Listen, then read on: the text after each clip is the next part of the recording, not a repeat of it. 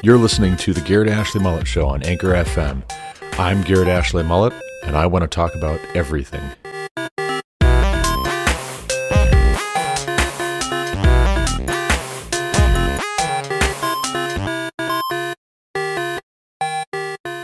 Welcome back to the Garrett Ashley Mullet Show. This is, of course, Garrett Ashley Mullet coming to you from Greeley, Colorado for episode 411, 411. What is the 411? Well, the 411 is that I just finished another book today, Finding the Right Hills to Die On, The Case for Theological Triage by Gavin Ortlund. Foreword written by D.A. Carson, so you know the book is good. That's how that works. In all seriousness, I actually liked this book, and I'll tell you why that's surprising. It's surprising because I did not like another popular book of the past couple of years by a certain Ortlund, who is brother, as I understand it, to Gavin Ortlund. Dane Ortlund, I did not like his book, Gentle and Lowly. If you've been listening to my recent podcast episodes, you know that I have been in something of a tizzy over Gentle and Lowly. I am going to chew on it some more because there's at least three possibilities when it comes to explaining why I did not care for Gentle and Lowly. One possibility is that the book is terribly, awfully bad. My taste is good, and therefore we didn't get on. Another possibility is that the book was actually good. That's why it's so popular, and there's something deeply wrong with me. I have a contrarian spirit. I'm contentious and disagreeable and critical, and the book was great, but I couldn't see it because I'm just a not very caring, loving person. The third possibility, of course, is that both of these things are true at the same time. It is a possibility that I am an awful person, and also that Dane Ortlund's book is an awful book. Both are possible just because I might be sometimes not the most caring, empathic, sensitive of people. That does not mean that Dane Ortlund's book was good.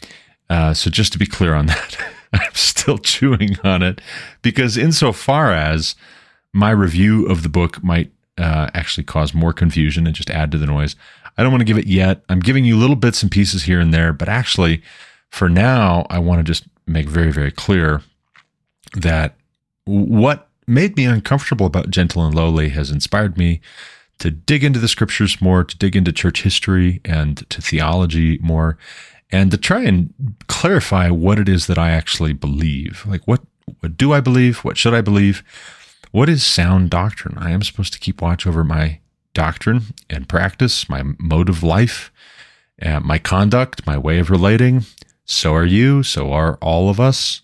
And one of the books that has also been on my mind in pursuit of that goal has been another book that was recommended, which is written by an Ortlund, written by Dane Ortlund's brother, Gavin Ortlund. And this book is Finding the Right Hills to Die On, The Case for Theological Triage. Now, theological triage as a concept, I'm not 100% sure that I'm sold on. I think it could go too far. Everything can be taken too far, and theological triage is no exception. But generally speaking, depending on how we define our terms, how we adjudicate potential violations of the rules here, if you will. I think I agree with the big idea, which is that we're going to disagree, and when we disagree, we need to prioritize. You do need to pick your battles. That's a truism. It's true, and it's a truism. Some truisms are not quite fully true, but this one is. You do need to learn how to pick your battles and know how to prioritize, know how to not be either too good or too wise, as Solomon writes in the wisdom literature of the Old Testament. Neither be too good nor too wise. Why should you destroy yourself? And that applies to what we choose to make an issue of. If we just want to make a fight out of everything that we have our own opinion on the basis of having our own opinion, well, that's just foolish. That's a quick way to burn yourself out and burn everyone else out and chase everyone off. You don't want to do that. But what you do want to do is you want to take every thought captive for Christ. You want to be circumspect. You want to be diligent. You want to be sober and vigilant. For your adversary, the devil, goes about as a roaring lion, seeking whom he may devour. That is not to be taken lightly. That is something that calls for action and attention on your part, on my part, on all our parts. But included in what we need to watch out for is when we're being baited, we're being set up, we're walking into an ambush, we're walking into a trap.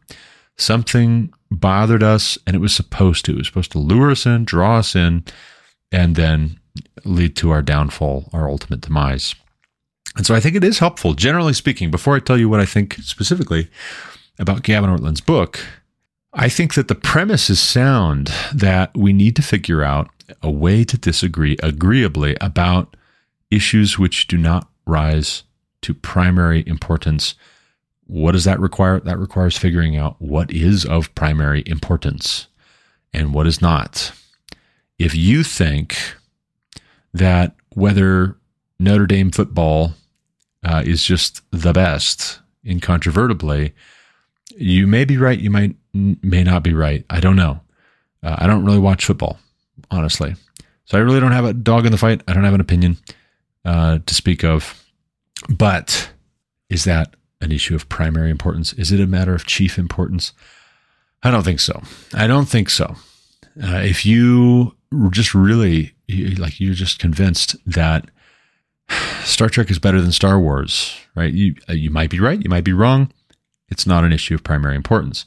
Even theologically, there are some issues, some questions which are very debatable, which are hard to understand, and they don't rise to the level of first importance. They're important, but they're not so important that we need to get ugly with one another and therefore violate what is also true, that we are commanded to love one another, to always be prepared to give an answer to anyone who asks for the reason of the hope that lies within you, but to do so with gentleness and respect, to bear one another's burdens.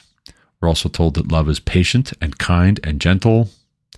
So, if love is the goal, to love the Lord our God first and foremost with all our heart, soul, strength, and mind, secondarily to love one another as we love ourselves, what can Gavin Ortlund tell us which may be of some use, some practical benefit to us as we strive towards that goal? The Goodreads.com book summary, briefly, and I quote, "In theology, just as in battle, some hills are worth dying on. But how do we know which ones? When should doctrine divide, and when should unity prevail?" Pastor Gavin Ortlund makes the case that while all doctrines matter, some are more essential than others. He considers how and what to prioritize in doctrine and ministry, encouraging humility and grace along the way. Using 4 basic categories of doctrine in order of importance, this book helps new and seasoned church leaders alike wisely labor both to uphold doctrine and to preserve unity. Now, I've got a comment on that, but I'll save it for just a second. Hold on. I have a quick comment even on the book summary. The author's summary, also from Goodreads.com. Gavin Ortlund, PhD, Fuller Theological Seminary. Because it wasn't enough to be full. You need to get your PhD from a Fuller Theological Seminary. Not that they're competitive. Gavin Ortlund is senior pastor at First Baptist Church of Ojai in Ojai, California. He was previously a research fellow for the Creation Project at the Carl F. H. Henry Center for Theological Understanding at Trinity Evangelical Divinity School. That one is just made up of all kinds of win. Trinity Evangelical Divinity School. Man, so much winning. He is the author of Finding the Right Hills to Die On, Theological Retrieval for Evangelicals, and Anselm's Pursuit of Joy. And I quote, okay, so now that you have some idea of Gavin Ortlund, who he is, I will say, with regards to the Goodreads.com book summary, this says the book is more geared towards new and seasoned church leaders alike. I don't see why we need to say church leaders in particular. I just don't see that as necessary. Why does this need to be for church leaders? Why is this not just for Christians in general?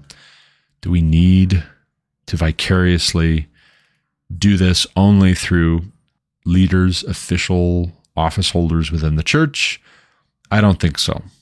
I think this is a book for everyone, actually, as opposed to Dane Ortlund's book, Gavin's brother, which says that it's geared towards sinners and sufferers, which is pretty much everybody, because everybody sins. We are all sinners. We all have sinned and fallen short of the glory of God.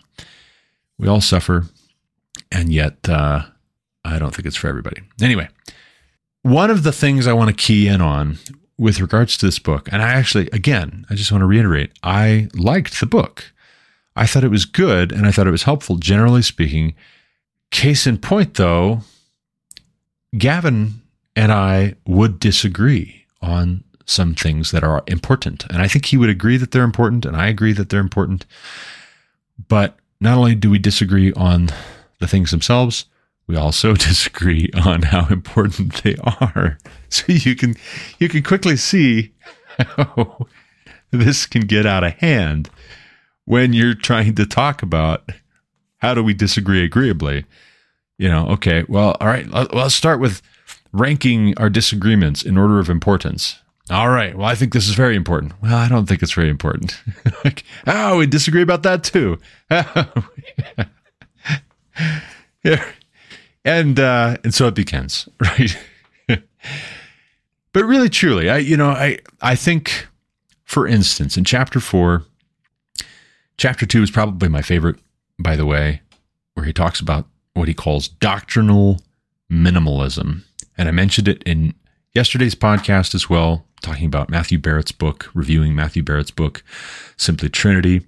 I think this is a useful chapter 2 in particular. If you were to only read one chapter of Finding the Right Hills to Die On, I think chapter 2 would be the one, given the circumstances that we're in these days, by and large.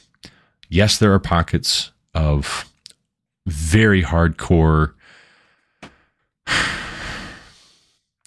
hypervigilant, dare I say it, asthmatic doctrinarians. No doubt about it. And they need to be told to just simmer down. And I've got an analogy for you with regards to my own lungs and how sometimes they decide that they want to try to kill me to save me from breathing in particulates, but we'll get to it in a minute. Chapter 4 in particular, Gavin says that Eric Thomas offers a helpful list of criteria. And it's not the only list that he gives, but it, I think, is the first list that he gives. And I'm not familiar with Eric Thomas. I did a quick Google search to try and figure out who he was, but the closest I could find was this black pastor, preacher, motivational speaker is how he's also described. I didn't call him that, but that's how the internet describes him. So it must be true. But Eric Thomas, whether that's the correct Eric Thomas or not, this is the list that Eric Thomas comes up with.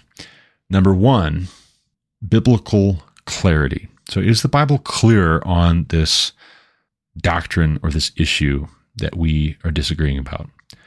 Number 2, relevance to the character of God. Is this important to our understanding of God, to our doctrine of God?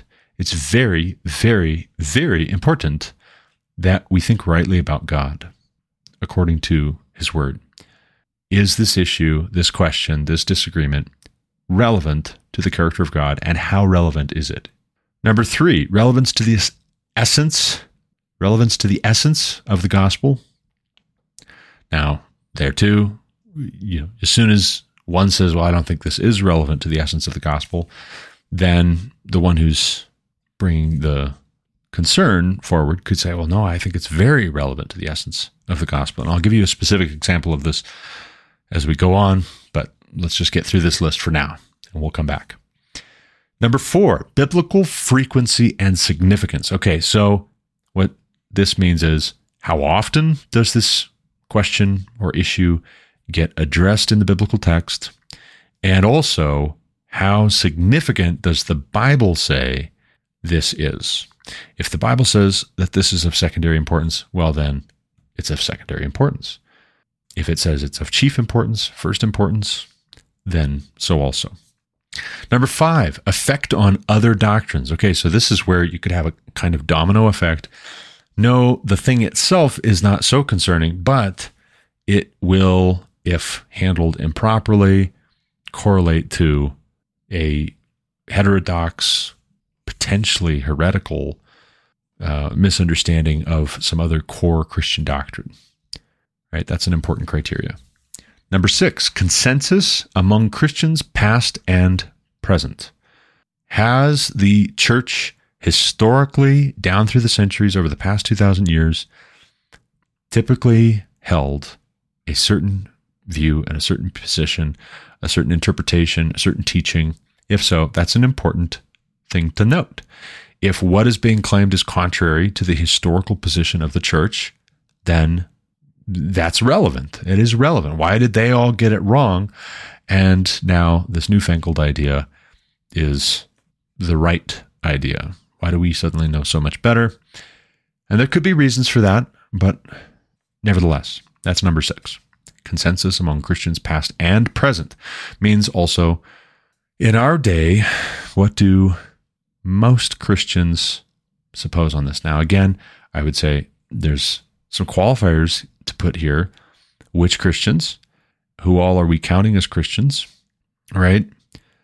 How broadly are we defining Christian? How narrowly are we defining Christian?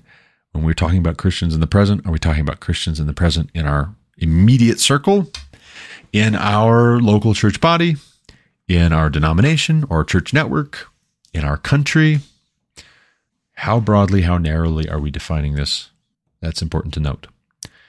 Number 7, effect on personal and church life. Now, this one can get sticky. This can get really sticky. If you can't tell me what practical effect a skewed view of the Trinity has on my life, on your life, that does not mean that the Trinity is no big deal, right? And this is where it's nice to have a list of criteria instead of just one criteria. If we say, well, there's only one question, is this going to practically hurt anybody? Is it hurting you? Right? If we stop there, we say that's the only question we're going to ask, well, then we're being very short-sighted.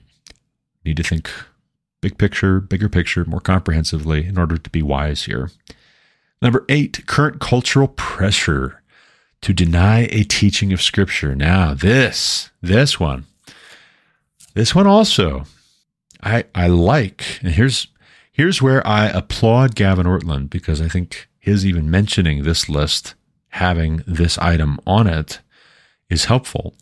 Is there a lot of pressure which is potentially swaying us to affirm things which the Bible, taking a clear, plain interpretation of the text, a historical interpretation of the text,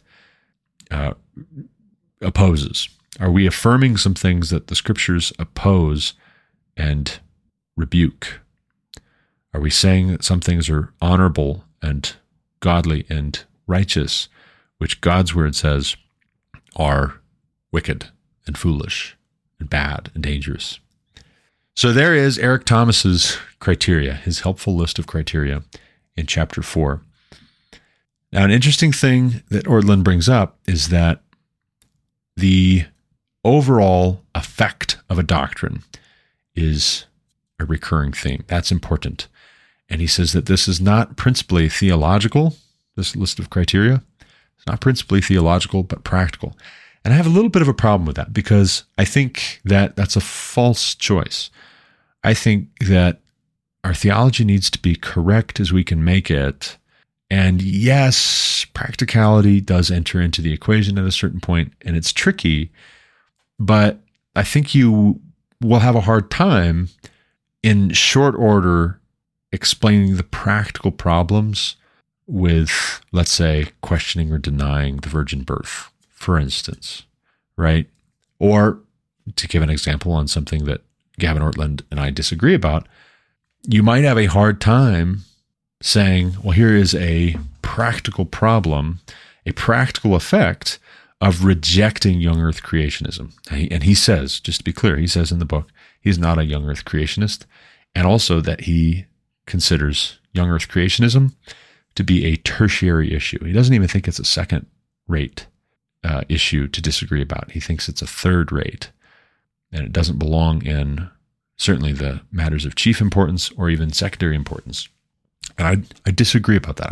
I would put our view on creation in the secondary category, not tertiary, not primary, but I think secondary is where it belongs more properly, because I think there are practical concerns, especially with the alternatives to young earth creationism. There are some practical concerns there. Whatever you can say of quotes by Augustine or Spurgeon, which he does bring into the discussion, interestingly, I might add. So equally important to intelligence and ability to study, Gavin says, is a desire for personal godliness and the flourishing of the church. Now, I agree, because you could have somebody who's very bright and they're able to read books very quickly, and yet you could also have that person reading for selfish motives. They're reading out of vain ambition, and they're really not committed to a life of personal godliness, and they're not really invested in the flourishing of the church. That's not what is driving them. But I think here, this is one of the many points on which there's a lot of qualifiers that have to be put in, and I'll give you my overall, at the end of the day, final thought on how finding the right hills to die on is helpful and how it is not helpful. But it's all too common in our culture, in the postmodern age that we live in right now, where your truth is your truth, my truth is my truth. There is no such thing as objective truth. Objective truth claims are, thanks to philosophers like French pervert, mountebank, reprobate Michel Foucault, truth is considered nothing more than a thinly disguised will to power. It's a power play.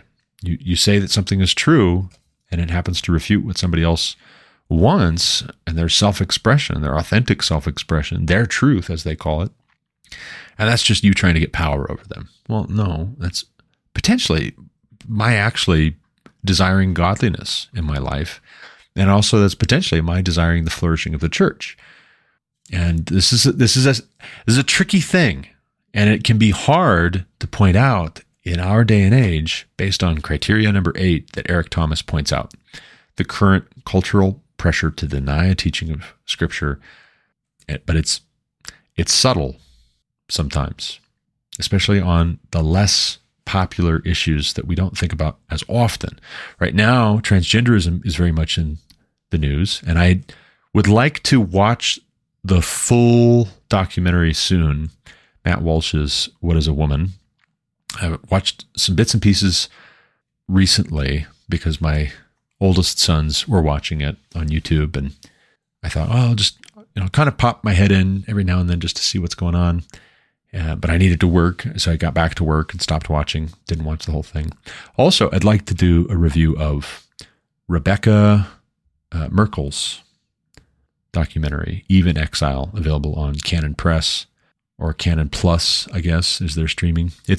Canon Plus is Canon Press's streaming service, and we've really liked it so far. I'll just say that. Put in a plug for Canon Plus. But nevertheless, you go around asking people, what is a woman? Like, very basic question. What is a woman? Can you tell me what a woman is? We're all concerned about women's rights right now with Roe v. Wade being overturned, potentially, by the Supreme Court. What is a woman? People can't give a definition. Well, it's just whoever feels like a woman, right? Do you feel like a woman? Is it your truth that you're a woman? Well, then you're a woman. We have to affirm that. So that, that's an example. That's an example that we're all familiar with. And yet there are lots of other subtler examples that are less familiar to us, but have at their root that same rejection of objective truth on the grounds that it's bullying us for someone else to point out, hey, we're not quite correct on this. I would recommend a really great resource for you. And actually, Matt Walsh interviews, I was tickled to hear this, he interviews Carl R. Trueman in his documentary, What is a Woman? Carl R. Trueman, I really respect him. I would love to shake his hand or high five him, whichever he prefers, someday. His book, Rise and Triumph of the Modern Self, is just excellent, and you should all buy a copy and read it. But there is a very clear break with traditional ways of thinking and reasoning, which has happened over the past few hundred years. And it's been very deliberate, very intentional, very rebellious, and it marches forward apace. And it also creeps into the church, and it also creeps into our conversations about doctrine, life and practice, and the business of the church, the affairs, conducting of the business of the church. So that's a thought to consider, I think, with regards to this. But Ortlund says, intelligence and ability to study is equally important to a desire for godliness and the flourishing of the church. But that is to say, godliness and the flourishing of the church being a motivator for you is equally important to intelligence and the ability to study. So don't think that it needs to be either or. Ideally, it's going to be all of the above, although I would put a caveat in, even if it is all of the above, in our day and age, it is so easy, it is far too easy for these things to be separated out, and for the fact that you study diligently, or that you are methodical, analytical, that you have taken time to prepare your positions on things, you know what you're about, you know what you believe, you're confidently asserting what it is that you believe because you've thought about it and you've studied it out. It is all too easy to dismiss that as ungodly because it's divisive, supposedly, allegedly. And it's also, by extension, once you've established that somebody is warped and unloving and ungodly and just full of selfish ambition and harshness for their brothers and sisters, it's very easy to take the next jump and to say, well, you're clearly not invested in the flourishing of the church because you're being divisive right now. You're breaking the church and you're not supposed to do that. And so be quiet, right? But there's a sense in which he's right. And that sense is where I have known people who are very smart, they're studious, but they're not committed to a life of personal godliness and holiness. And they're not interested really in the church doing well. They're just interested in getting their shots in and moving on. And that's not good. Also, what's not good is having a kind of listless, directionless, rudderless, forlorn desire for godliness and the flourishing of the church, but thinking that that means sentimentality and that it won't mean diligent study or sharing out loud what it is that you have found in study and meditation and thinking carefully. So it's not either or, it needs to be both and. And I do agree with him so long as we have some caveats there.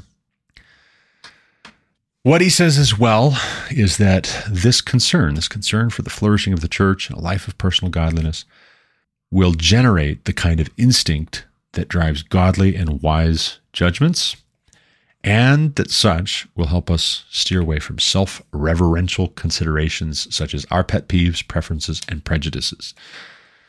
Now, I'll put another caveat here. I agree with him, and yet the devil is very much in the details. Very much. And again, I would refer you to point 8 in the list he gives from this Eric Thomas, who I don't know. Current cultural pressure to deny a teaching of Scripture. It is far too easy to go with the crowd, to jump on bandwagons, and to say, when somebody brings up an issue of doctrinal concern, theological concern, concerning Scripture, concerning our life and practice, considering what we're affirming, what we're denying. It's all too easy to say, well, that's just your opinion, right? That's just your preference, but some of us disagree. So my opinion beats your opinion, so we're even. No, that's not biblical teaching, right? Like, that is denying a teaching of Scripture, that God's word is authoritative. So we need to watch out for that. I agree with him with a caveat that the devil's in the details, but more on that in a minute. Ortlund says also, even in our polemics, we must subordinate our personal likes and dislikes to the concerns of the kingdom. Now, what he's not saying, and I'm fairly certain of this because I think he presents a fairly balanced treatment of the two extremes that we want to avoid and how wisdom requires that we avoid both of these extremes. I don't think what he's saying here is that if your personal conscience is just deeply bothered, you should put that on the shelf in the interest of so-called unity. He's not saying that. That is not biblical. That is not in keeping with the history of the church. That is not honoring to God. That is not actually going to advance the concerns of the kingdom, actually. But there is such a thing as putting our own personal likes and dislikes at the fore. And when the discussion of our objection, concern, complaint really gets down to brass tacks, it comes out that, well, we just don't like such and such. We just prefer this. We just prefer that. We just don't prefer this. We just don't prefer that. You know what? If it's just your opinion, make sure you're putting your own opinion in the right category. And by the way, too, if your own personal preference could be mixed in, and this is kind of how I'm trying to approach gentle and lowly, I hope, I say kind of because I hope it's the way, and I'm sure it's not only this, but again, more on that in a minute. It could be that I just don't personally like this romantic language that's being employed to talk about my Savior, my Lord and Savior, who is King. I don't like the idea that the language here is very, as I see it, effeminate. I don't like that. And I think that if I'm right, that it is intentionally written to imitate romance novels after a fashion, or a Hallmark movie after a fashion, to try and market this by association with what we perceive to be gentle and lowly and winsome and attractive and alluring. He even uses that word in the book. Sorry, we're not doing a review of Gentle and Lowly right now. That will come later. But, insofar as it might just be my own personal dislike that he used that word, I wouldn't have used that word. Well, then I need to subordinate my own personal dislike and call it what it is. Just say, like, hey, I just personally don't like this. And not go looking in the Scriptures for eisegetical proof text to support my position. Now, on the other hand, if there's a mixture, hey, some of this is just, I just personally don't care for that. I don't like it. I don't like your cover image. It's ugly to me. Why'd you pick that? Okay, do you have a biblical concern? No, I just don't like it. I just think it's ugly. Okay. That's fine. Still be, nice about it maybe. Although, by the way, with regards to both Gavin Ortlund's book and Dane Ortlund's book that I read, both books that I just recently read, I liked both of their book covers. If I were judging a book by its cover, both of them did well. So there's that. Moving on, though. Ortlund also, Gavin, that is, gives us a list of questions that Wayne Grudem recommends. This is similar. It's also 8 items long. It's similar to Eric Thomas's list, but different in some slight ways. For instance, the order and also some of what's included and what's not included. Point number 1, list of questions to ask. How certain are we of this doctrine or concern? How certain are we? How sure are you about what's actually going on here and what is true and what is not true that you're opposed to? or what is proper and what is not proper, what is godly and what is wicked, what is wise and what is foolish. How sure are you? How certain are you? That's point number one. Point number two, effect on other doctrines, which is also in Eric Thomas's list. Number three, effect on personal and church life, which is also, it's worded differently. That is also in Eric Thomas's list. Point number four, historical precedent, which is also just worded differently from Eric Thomas's list. Point number five, perception of importance among God's people, which, again, this is worded a little bit differently. Eric Thomas says it like consensus among Christians past and present, but Wayne Grudem's doing okay as well to say perception of importance among God's people. That's probably, actually, that's a way of wording it that I would agree with more. The perception of importance, right? Is it perceived to be important? That's an important thing to note.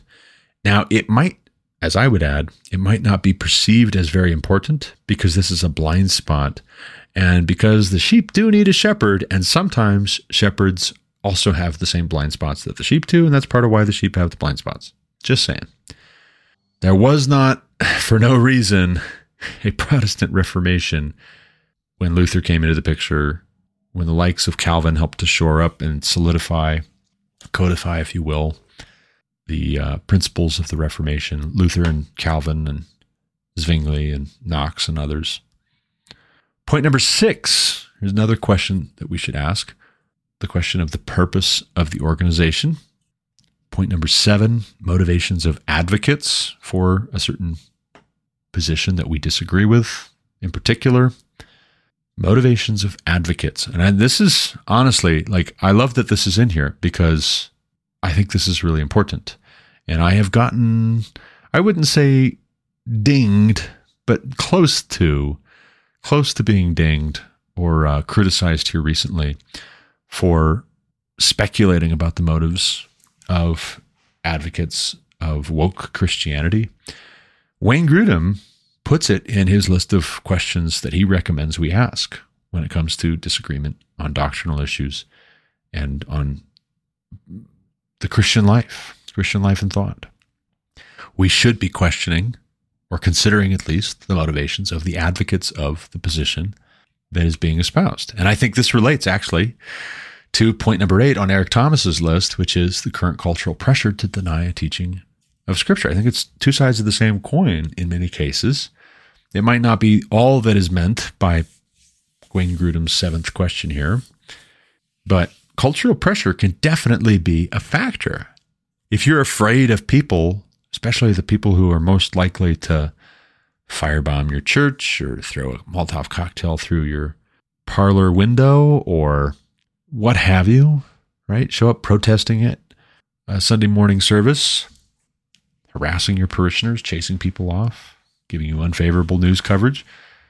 That's something to consider as a potential motivation for your advocacy of a position or against a certain position. Also, point number 8, methods of advocates.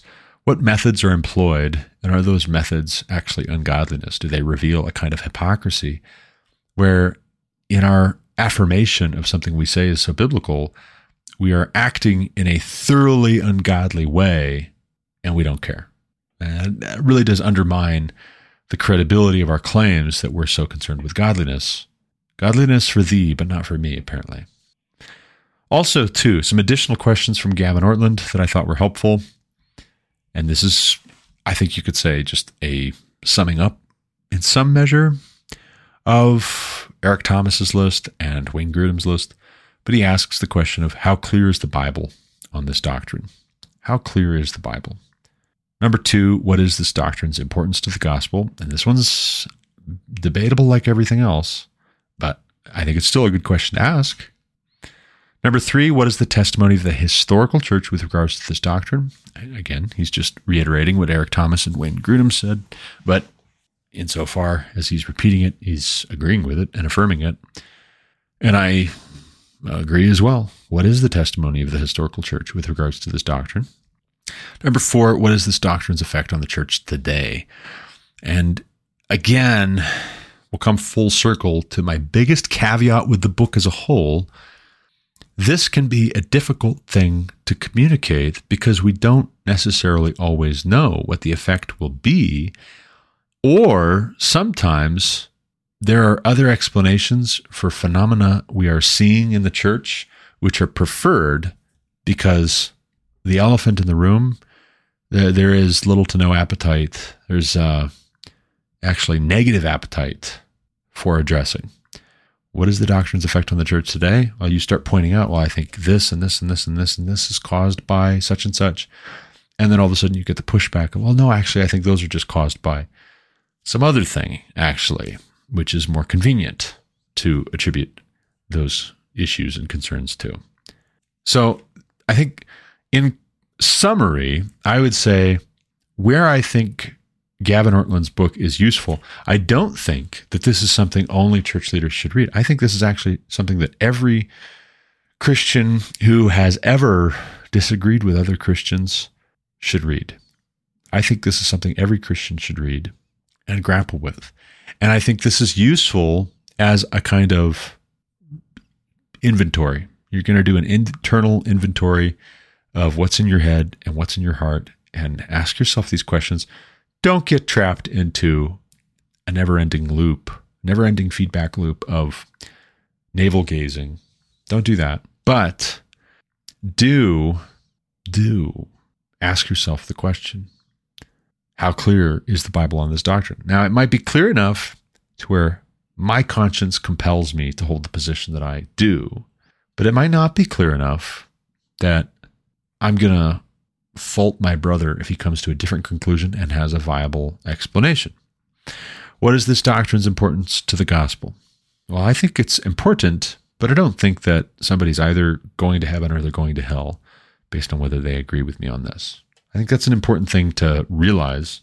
I think that's an important thing for us to admit to ourselves sometimes. Ask the question. Ask it. And however you answer it, I think it's a good question to ask. Also, too, part of why I really appreciated chapter 2 in this book is because he is saying up front that not just what are termed core gospel issues are important. More than just the core gospel is important. All scripture is breathed out by God and profitable. And as Gavin asks, I agree. Profitable for what? Sometimes the question needs to be asked. Sometimes I think we do well to, rather than getting so caught up in the anxiety of, is everybody going to hate me for bringing this up? Am I going to lose friends? Are people going to be upset with me? Perhaps it would be more useful to sit down and write it out and ask, hey, profitable for what? What do I believe that this scripture is profitable for? And be intentional about that. And then have a ready answer when you do present your concern and say, hey, I think this scripture is profitable for this in conjunction with the whole counsel of God here, here, here, here. And I think you might be misunderstanding or misapplying this text. Your salvation maybe doesn't depend on it, but your fruitfulness, I think, does. And here's why. And that might just go a lot farther, or at a minimum, even if you are dismissed, written off, chased away on the grounds that you're being divisive, making trouble, whatever. At a minimum, I know from experience you will have a better conscience. It'll still hurt, but you'll have a better conscience before the Lord your God that way. And so I think Gavin Ortlund is saying some helpful things here with regards to that. What I don't think is necessarily as helpful, and I think it will actually just feed on itself, it'd create more of the same trouble that the book is supposed to address. If this becomes a guidebook for refereeing what we talk about and what we don't talk about, I think that's not so good. You know, as soon as somebody brings up something you just don't want to get into, you just say, "Oh, that's not a primary issue, so we're not going to talk about it." Well, that's not healthy, right? That's not good, and I don't think that's what Gavin is getting at. But even if he were, I would disagree, because I think there are so many little areas. Take, for instance, if you are a hardcore, everything is a primary issue type person, well, then there just won't be any reasoning with you, and you'll just dismiss it out of hand. anytime somebody tries to say, well, hey, I don't think that's of primary importance, because you think everything's of primary importance, right? And also, too, you might take these questions and you might run with them to build a concrete case for why anybody who disagrees with you is just totally out to lunch and not a Christian. And that's not so good. Some of the people who disagree with you might not be Christians, sure, right? They might think that they're Christians. Jesus says that not everyone who says to him, Lord, Lord, will enter the kingdom of heaven. Many will say to him, Lord, Lord. And he will say, depart from me, I never knew you. So that's a factor, but he knows, right? That's really what I'm trying to get at. The good Lord knows, and he testifies. His Spirit testifies with our spirit that we are indeed the children of God. And that's where I think this book can be helpful in conjunction with studying the Scriptures and studying our own hearts before the Lord our God. I think this can be helpful, but it ought not to be used, because here's my big concern. There was once upon a time a case in which I was being sinned against, my family was being sinned against by another leading family in a church that we were very, very involved in years ago. And I wanted to go to the representative leaders of this family and say, hey, you're sinning against my family, or if I've sinned against you, please tell me what it is that I've done or my family has done to deserve the way that you are treating us. And the counsel that I got was not only, no, don't do that, regardless what Matthew 18 says, but it was also, now we're all going to go through this book, The Bait of Satan, which I think Gavin Ortlund's book is not that, to be clear. I think Gavin Ortlund's book is much, much better than The Bait of Satan. John Bevere, I think, was the author of that. But nevertheless, I feel as though that book by John Bevere was used as a kind of broom for sweeping under the rug my concerns. And insofar as there are plenty of points in Gavin's book to latch onto if you are a doctrinal minimalist, or if you are a doctrinal legalist, I would recommend against trying to use this book on someone else, because there are far too many very subjective questions, far too many introspective questions, I guess I would say.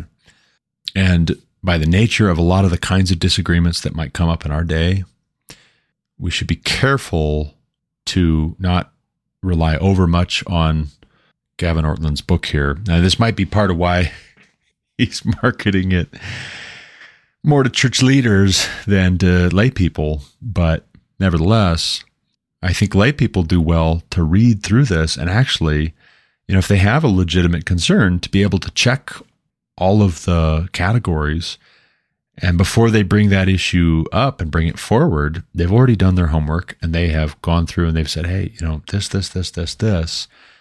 And their odds of being taken seriously and listened to and having a profitable, beneficial, edifying discussion with an agreeable ending are maximized. And so that's how I would recommend it. If I were going to recommend it to somebody, I would recommend it in that light, but I would not recommend it as something to give to people to make them go away and get locked into a eternal navel-gazing analysis paralysis. So in short, I think it was a good book. I think it was helpful. I like that he admits that he's a fallible person writing this. I will say on the Young Earth Creationism bit, I disagree with him about that being a tertiary issue.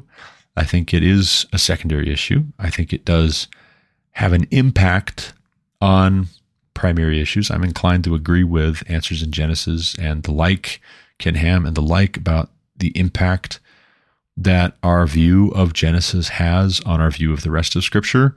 I think it can be useful to look at what Augustine said, look at what Spurgeon said, look at what Machen had to say, and yet they are not Scripture. Sola Scriptura means we can consider what they had to say, and yet also at the same time, Scripture is the only infallible just like Gavin Ortlund's book is not infallible by his own admission, neither were the works of Spurgeon or Machen or Bavinck or Luther or Calvin or Augustine, as much as I've enjoyed all of their work that I've read thus far and intend to read more of. So young earth creationism, I don't agree with Gavin Ortlund, but yet, on the other hand, I think that based on this framework here, I think if he were to read through this and apply it in a discussion between he and I on young earth creationism, and if I were to read through this and apply it in a discussion with him on young earth creationism, I think we would have a much more beneficial conversation about young earth creationism. And I think it's entirely acceptable to regard him as a Christian brother if indeed he's in Christ, no less if he says, I'm not a young earth creationism. I don't know. I don't know what he is, but he's not a young earth creationism proponent.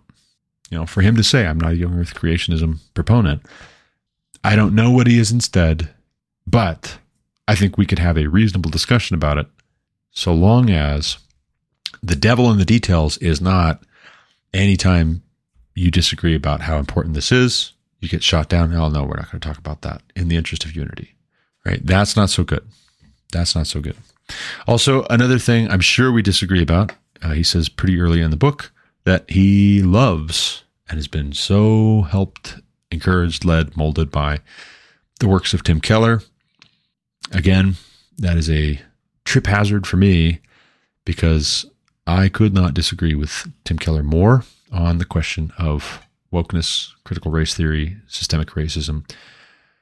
I think this whole list here, when I consider it in light of Keller's, Tripp's, Platt's advocacy of wokeness in recent years, critical race theory, systemic racism, when I consider this whole list of criteria in relation to the kinds of things that they've said, I think to myself, maybe they could stand to read Gavin Ortlund's book because maybe they're not acting like they're familiar with the content of it.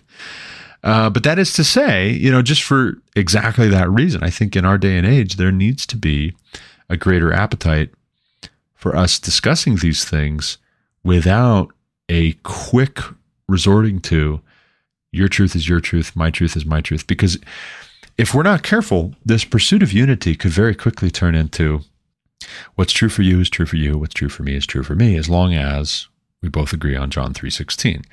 And that's just not, that's not the path to a robust, fruitful Christian life, a mature Christian life. I don't get the idea when I read what Paul writes to Timothy, all scripture is breathed out by God and profitable, that the man of God might be complete, equipped for every good work. I don't get the idea from that we're supposed to be intentionally on a feedback loop. And I'll give you an example of what I mean by this, and then I got to close because it's all the time I've got for this episode. But I took a shower yesterday, and when I got out of the shower, got all dressed up, came back to my computer to make sure I hadn't gotten any messages, missed any messages from work. This is what was playing on my computer. Take a listen.